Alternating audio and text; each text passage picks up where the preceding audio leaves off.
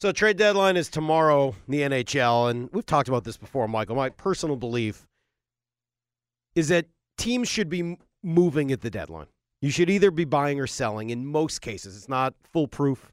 There are exceptions to the rule. Young teams that are building, maybe they sort of fall into a different category where you can see you've got the young nucleus, but next year is really going to be your year. Okay, fine. Right. But most teams should either be trying to get better for the present or for the future at the trade deadline. That's why trade deadlines exist, and I think it's one of the great things in sports. So mostly in the NHL and in baseball, I want my team either buying or selling at the deadline almost every year. I either want to be better, make sure you're doing everything you can to make a run at a championship, or understand that you're not going to make it this year or probably the year after, and do what you can to get as many resources for the future So to is get that back your there way as of soon as possible. Is that your way of saying if the Bruins don't make a move tomorrow, this time tomorrow, we're talking about no move from the Boston Bruins, you'll be really disappointed? I'll be disappointed. Will yeah. it stop them? I mean, the point is for the Bruins to get back to where they were last year. So will it stop them if they don't make a move right now? If you look at this roster, you just look at it up and down, look at the players, obviously look at the coaching staff too. That's a big part of it. Is this a Stanley Cup team? Is this a team that's capable of winning the Cup right now? Can they win it? I say yes. And forget about the whole, is it possible? Of course, Eddie, it's possible for an eighth seed to win it in either conference. Do they have the look of a championship team right now? Michael, I say they do. It's more than possible. I think it would be a lot more likely with another defenseman. Does that make? I mean, look, it's possible. They're a good team. They're one of the better teams in the league. They're probably one of the best 5 or 6 teams in the NHL. So yeah, they're a contender for the Cup right now. But how much better a contender are they with another defenseman, a defensive shutdown guy for the ends of games? I think they're a whole lot better off and a whole lot more likely to win a Stanley Cup at that point. Let's bring John Buccigross, ESPN, into this conversation. He joins us, of course, via the AT&T hotline. And, it seems like guys are – we'll start with Michael's question. If the Bruins do nothing at the deadline tomorrow, are they a legitimate Stanley Cup contender? Yeah, for sure. 7th most points in the league. They can score. They're 5th in goals scored. They're 2nd in goals against. They're 3rd in goal differential. Power play is solid, 21%. Got a good goalie. Goal prevention is the most important thing in the NHL since the very, very first lockout. The Hawks are the best last year. Kings, the year before that, were 2nd. Going back to the Bruins, they were an amazing goal prevention team when they won their cup, 3rd in the league. So, being the 2nd best goal prevention team, that's the best team. And we know their DNA. That's why they got Iginla. That's why Marchand's such a great playoff performer. They got guys with an edge, and they got guys that love the battle.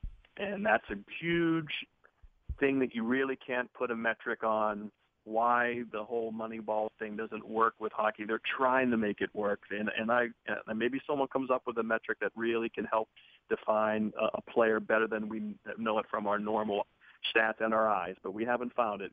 I think that's because of that edge that you have to play the game. Well, it's funny. The last part there, John, I was just reading a story about the MIT conference, and Brian Burke, a couple of years in a row, has been fired up about this topic. This is not about metrics, and it's not about analytics in hockey.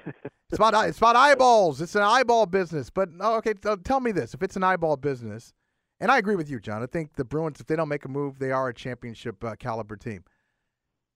Do your eyeballs tell you that whoever comes out of the Eastern Conference is going to have a really, really difficult time beating the Western Conference representative, especially if it's like Chicago or L.A.? Yeah, or Anaheim. I mean, man, Getzlaf and Perry are a load. That's a hard deal to deal with. And if the Bruins, I assume they would put Bergeron up against them, but, Getzlaf is huge, Perry is big, and that's just a tough line for anybody to handle. I wouldn't put anything past Patrice Bergeron, but that is a tough matchup for the Bruins centers. They aren't real big, but they're smart and they're crafty, and obviously they're playoff tested. So, if it's St. Louis, if it's Anaheim, if it's Chicago, yeah, obviously they're tough matchups. But we saw, how close the Bruins were last year. And again, if you get there, you have a shot. And the Bruins, whether it's the Bruins or the Penguins or some, which it should be, 75% chance that I would be one of those two teams in my mind. If somehow someone else sneaks in, I think they'll get dump trucked. But I think if the Penguins or Bruins get there, there'll be a reason why they're there, and they'll put up a good fight with whoever it is. I wouldn't be afraid of the Blues if I were the Bruins. I mean, who's going to score in that team? They wouldn't have to worry about matching up with them. The big one would be Chicago and Anaheim, who have those multiple scoring lines that can throw at you. Chicago can't prevent goals as well this year, so we'll see how that works out with them. But yeah, those are the two teams that obviously the Bruins would like to get upset early if they're looking way down the line. Yeah, I'd be so with you if Dennis Seidenberg was healthy. Right? And with a healthy Seidenberg, I would agree with everything you guys are saying. Without Seidenberg, I don't think they're the same team. I don't think they went from being a good one to being a bad one, but I misjudged the importance of him onto this team. I thought he was a really good player. I didn't realize he was as crucial to the core of the team as he is, and I'm fully in agreement with the people who believe that they need another stay-at-home defenseman if they're going to go all the way and win another Stanley Cup. And I don't want to see them take on a lot of extra years. I don't think they're going to get Seidenberg back next year. I just don't see a name that fits what they're looking for in terms of a left shot defenseman for 1 year who can be a stay-at-home top four guy. Is there a name I'm missing that you think they could go out there and acquire? Well, I think Mazzaros is the one guy that kind of I think they look at as, like you said, who can kind of fit that mold. Andre Mazzaros. And, like you said, Seidenberg was a plus 20-minute guy a game. Krug is obviously small. His effectiveness is primarily on the power play. Obviously the Bartkowski and Hamilton are very young. And so, yeah, they would like to have, that sturdy guy back there who can log 20 to 22 minutes and, be a real good, effective defensive defenseman. And, Mazzaros is kind of that guy. He can score a little bit. And, he's got good size. He's 6'2", 220. And, so he's a guy that I think they can look at and say, this guy has good experience in the NHL. He's been around, with the Flyers this year. They're in a position to move him. He's good experience with Ottawa in the Stanley Cup Finals. Sturdy guy. Didn't miss, a lot of seasons, didn't miss any games. So I think he's a guy that they're looking at, 6'2", 220, kind of a guy that plugs into their system. Like you said, they probably need a little bit more of that.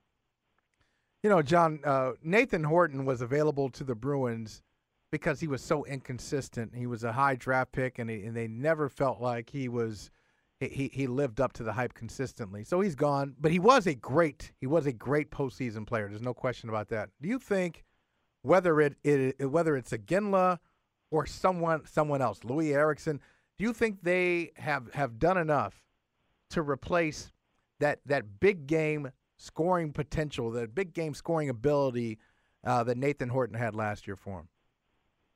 I think certainly Iginla is close enough. And that's obviously why they got him. He kind of plugs right on that line. Right-handed shot, way more confrontational than Nathan Horton. Iginla wants to fight everybody every game. I was talking to a player every game. You want to go? You want to go? You want to go? Every time you see a scrum down there during a Bruins game, that's what Iginla is saying to everybody. Do you want to go? Do you want to go? And that's why, it reminds me of Cam Neely back in the day, just loses his mind in those situations, and that's why he's been so effective. That's why he's going to the Hall of Fame. That's why he might get 600 goals, and but still looking, obviously, for that cup. So he's the kind of guy that he should be in the Nathan Horton mold, and that's why they got him, and that's going to be the plan. He was obviously, primarily signed for the postseason, and now we're going to find out. And like you said, Eriksson is the wild card. He's not done very much because of the injuries. If they could ever get him going and slotted, I thought he'd get off to a real slow start, and who knows, he might never find his footing on this team this year or ever. It happens, but he is the big wild card in my mind. The other big rumor that's come out recently, we're talking to John Buccigross of ESPN, ESPN.com, and this came from the Fourth Period, which is a hockey blog up in Toronto, saying that the Bruins could be in on Thomas Vanek, a winger for the Islanders, who's had great success against them in the past, both with Buffalo and now with the Islanders. Could you see the Bruins finding a way to bring Thomas Vanek here? He'd be a one-and-doner. Obviously, they wouldn't sign him. He's a free agent after this year. He's going to get $7 million a year. He's just a big-time goal scorer. He didn't have the greatest Olympics. Some people thought he was the biggest dog there for Austria, playing basically not to get hurt. Traded the Islanders, which probably just sucked every bit of ounce of energy out of his soul when he went to the Islanders from Buffalo. But, just amazing hands. This is the guy that, has scored 40 goals in the league before, but has kind of settled in that, mid-20s guy. So why they would get him to plug in, I guess they would possibly drop Eriksson down and try to get some more line depth as they prepare to face the Penguins. Plus, they might want to get him just so the Penguins don't get him. But he has performed in the playoffs when he's played. Hasn't played a lot, but he kind of measures out to a 30-goal guy in the playoffs, which is good numbers. You like to have guys who, that can produce in the postseason. So I wouldn't put it by the Bruins to get him. I don't think it'd be terribly expensive, but they have depth at the defense. The Islanders need defense desperately, and that's where the Bruins organizationally have some strength. You mentioned the Olympics, and I can't let it go. I was very disappointed by the bronze medal attempt. The game against Canada, what are you going to do? It was a very competitive, closely contested game, but that game against Finland was just crazy. What do you think? Where do you stand on the NHL players in the Olympics? Do you like the system as it is? Would you tweak it in any kind of way, John? Yeah, it's a tough one. Once it's going on, to see people get up at 7 o'clock in the morning and go to bars in America and all over the North America, you understand, man, this is pretty cool for us hockey fans who have low self-esteem for the most part because most of the media doesn't talk about them on a daily basis. You feel good for those 2 weeks. But I understand shutting down your business for 16 days probably doesn't make very much sense, especially with the really strange time change that you have, of course. Russia, next time South Korea. Does it really make sense? Are you better off having an every 2-year Ryder Cup kind of World Cup in August right before the season starts? Does that make more sense to bring everybody together right before training camp and really kind of kick off the season and do it that way? The World Cup, the U.S. one, way back in the day, I think it was 94. That was very passionate, lots of energy.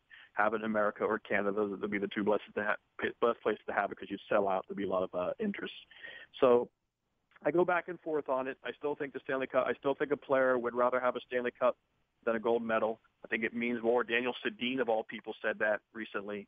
So I still think the Stanley Cup playoffs are king, but it's kind of cool to have hockey get a focus during the 2-week Olympic run. Well, good to talk to you. We're definitely going to be in the focus for the next 23+ hours for the deadline tomorrow. I love how you said hockey fans have low self-esteem. Remember, we had this.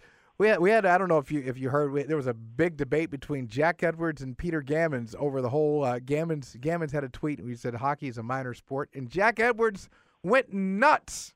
John, when I say he went nuts, he went nuts. He went off.